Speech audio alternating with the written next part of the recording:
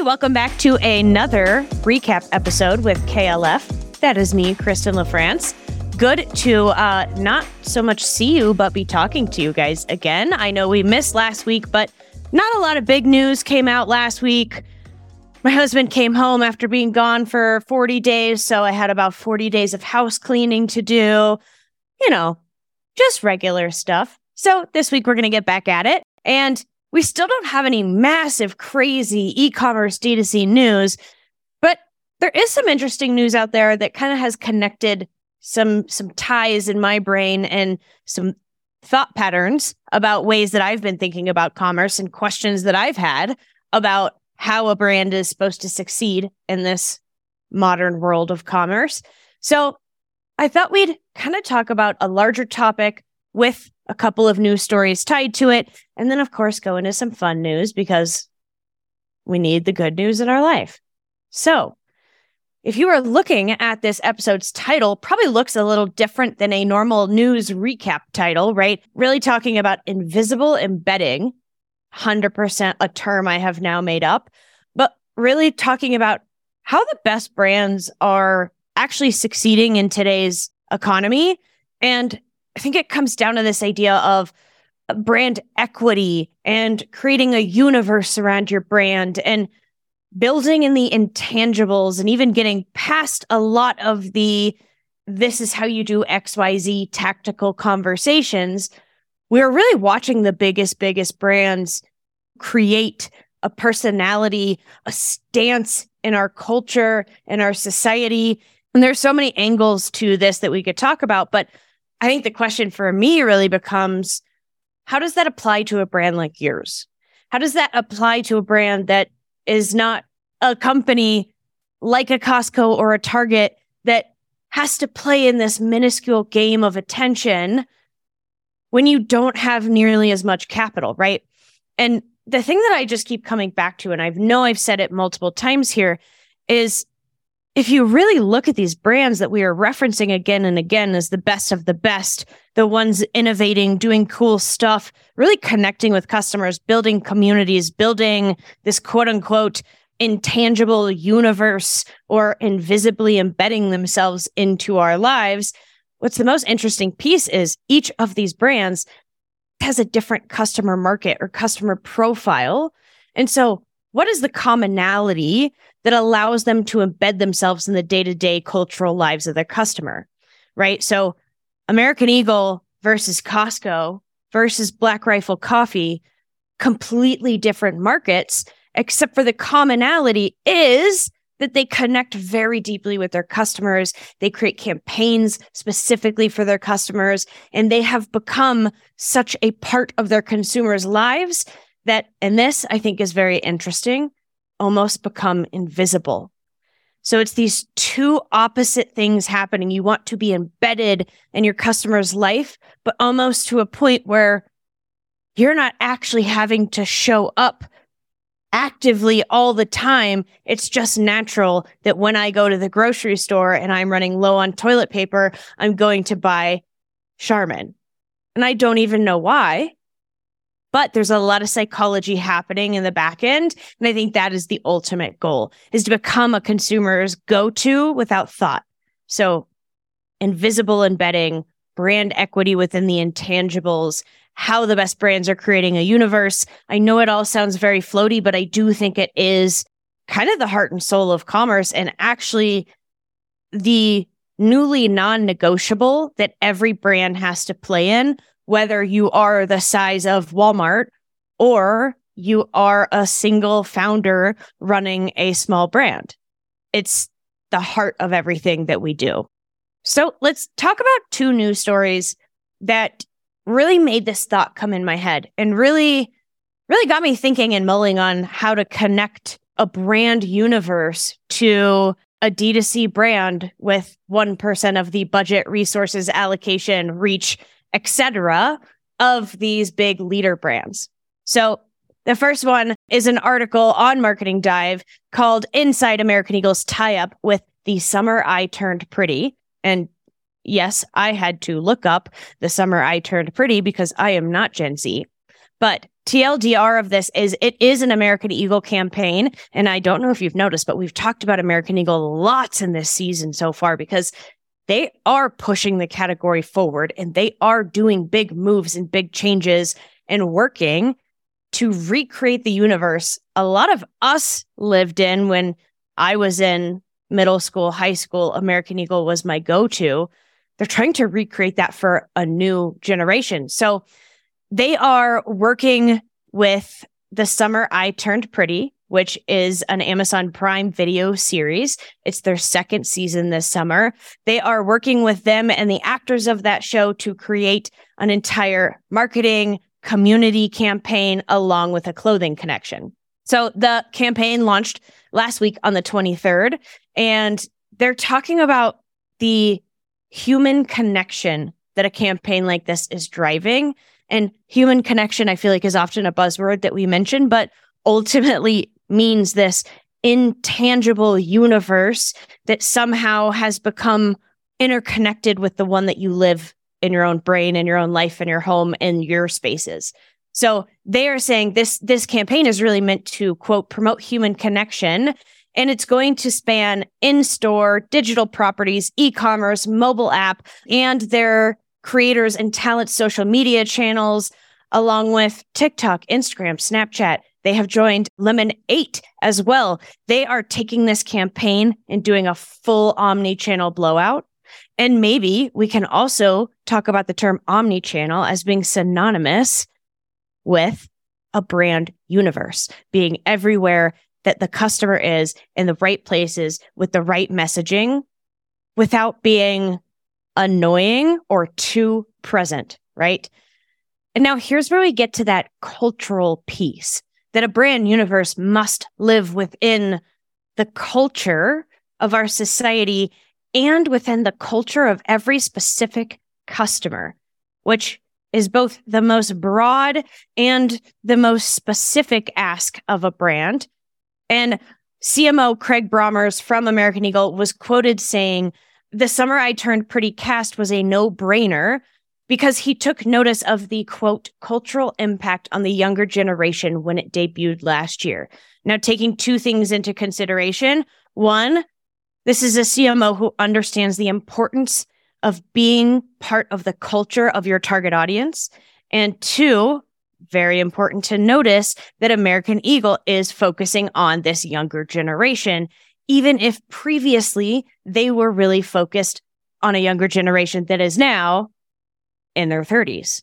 Also, he goes on to talk about kind of the series and the personality of the show and how that is related to American Eagle's branding, which sometimes these two dots can be very hard to connect as a small brand, especially with a limited SKU count. But they talk about how this series has a sense of optimism, and that really connects to American Eagle's branding. So the campaign was designed with the goal of boosting the mood for Gen Z. Brommer goes on to say, quote, "It's about us again. It's about getting together. It's about the human connection that we're all craving, but certainly Gen Z is craving." And then he goes on to describe this focus on streaming video content, full-blown campaigns as Gen Z, quote, passion pillars. I think these passion pillars really talk about how American Eagle is doing this top-down, bottom-up approach. Everything from where they're advertising to how they're merchandising to the brands that they're partnering with to their approach to creators is really trying to make sure that wherever you are in the universe of American Eagle, as long as you are in this orbit that they're targeting, there's going to be somebody that's going to speak to you in a way that does not feel invasive. It doesn't feel disconnected. It feels invisibly embedded into who you are and why you would shop with them. Another one that is along the same lines, and also probably my favorite story of the day, if not the season so far, Wendy's, another great example of a brand who has created an entire personified brand, universe, cultural movement, everything from their approach to Twitter and the sarcastic voice that they use across a lot of their marketing, down to, again, how they pick partnerships, how they pick new menu items to come out, how they pick new tech to work with. They have officially teamed with T-Pain as a part of a campaign around the return of the Strawberry Frosty. Part of this campaign, they have dubbed T-Pain Frost T-Pain and has remade his 2007 hit, Buy You a Drink. I don't know about any other millennials, but I'm feeling very old that came out in 2007. And it is about the frosty flavor. It is on their YouTube. I will make sure it is linked in our show notes. T-Pain has really tapped into kind of nostalgic commercial plays with his name, his voice, his likeness. Also, as somebody who saw him in concert within the last 6 months, dude still got it. But this is another example of Wendy's really understanding a broad universe that their brand lives in. So different consumers can connect with this, react to it, engage with Wendy's on it, and really create this exciting, loyal connection to Wendy's beyond just going and getting fries and a Frosty and spicy chicken nuggets on Friday night when you're in high school. But I think it's just an example of a tactic that a lot of times a small e-commerce based brand can look at and go, cool, if I could only contact T-Pain, then I could be just as successful as them.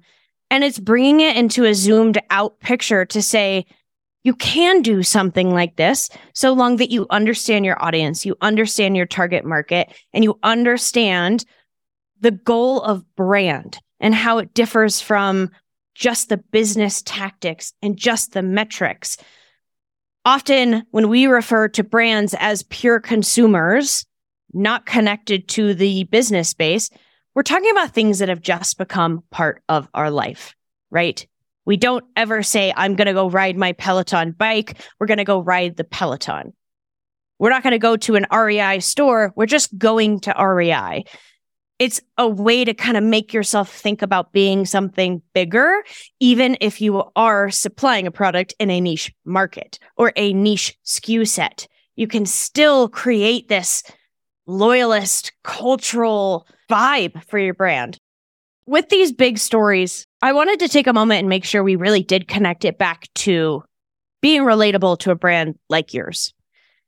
I wanted to talk to somebody who actually is operating in this space, who both believes this idea of invisible embedding or brand universe or brand equity within intangibles and make it a little more tangible. And so I went to my friend Erica Ahrens, and Erica has worked at many consumer brands. She was the director of marketing at RecSpecs, retention manager at Rumple. Now she is freelancing as a retention expert for lifestyle and consumer brands all across the board, which ultimately means this is the person who is operating on the theory that we just talked about.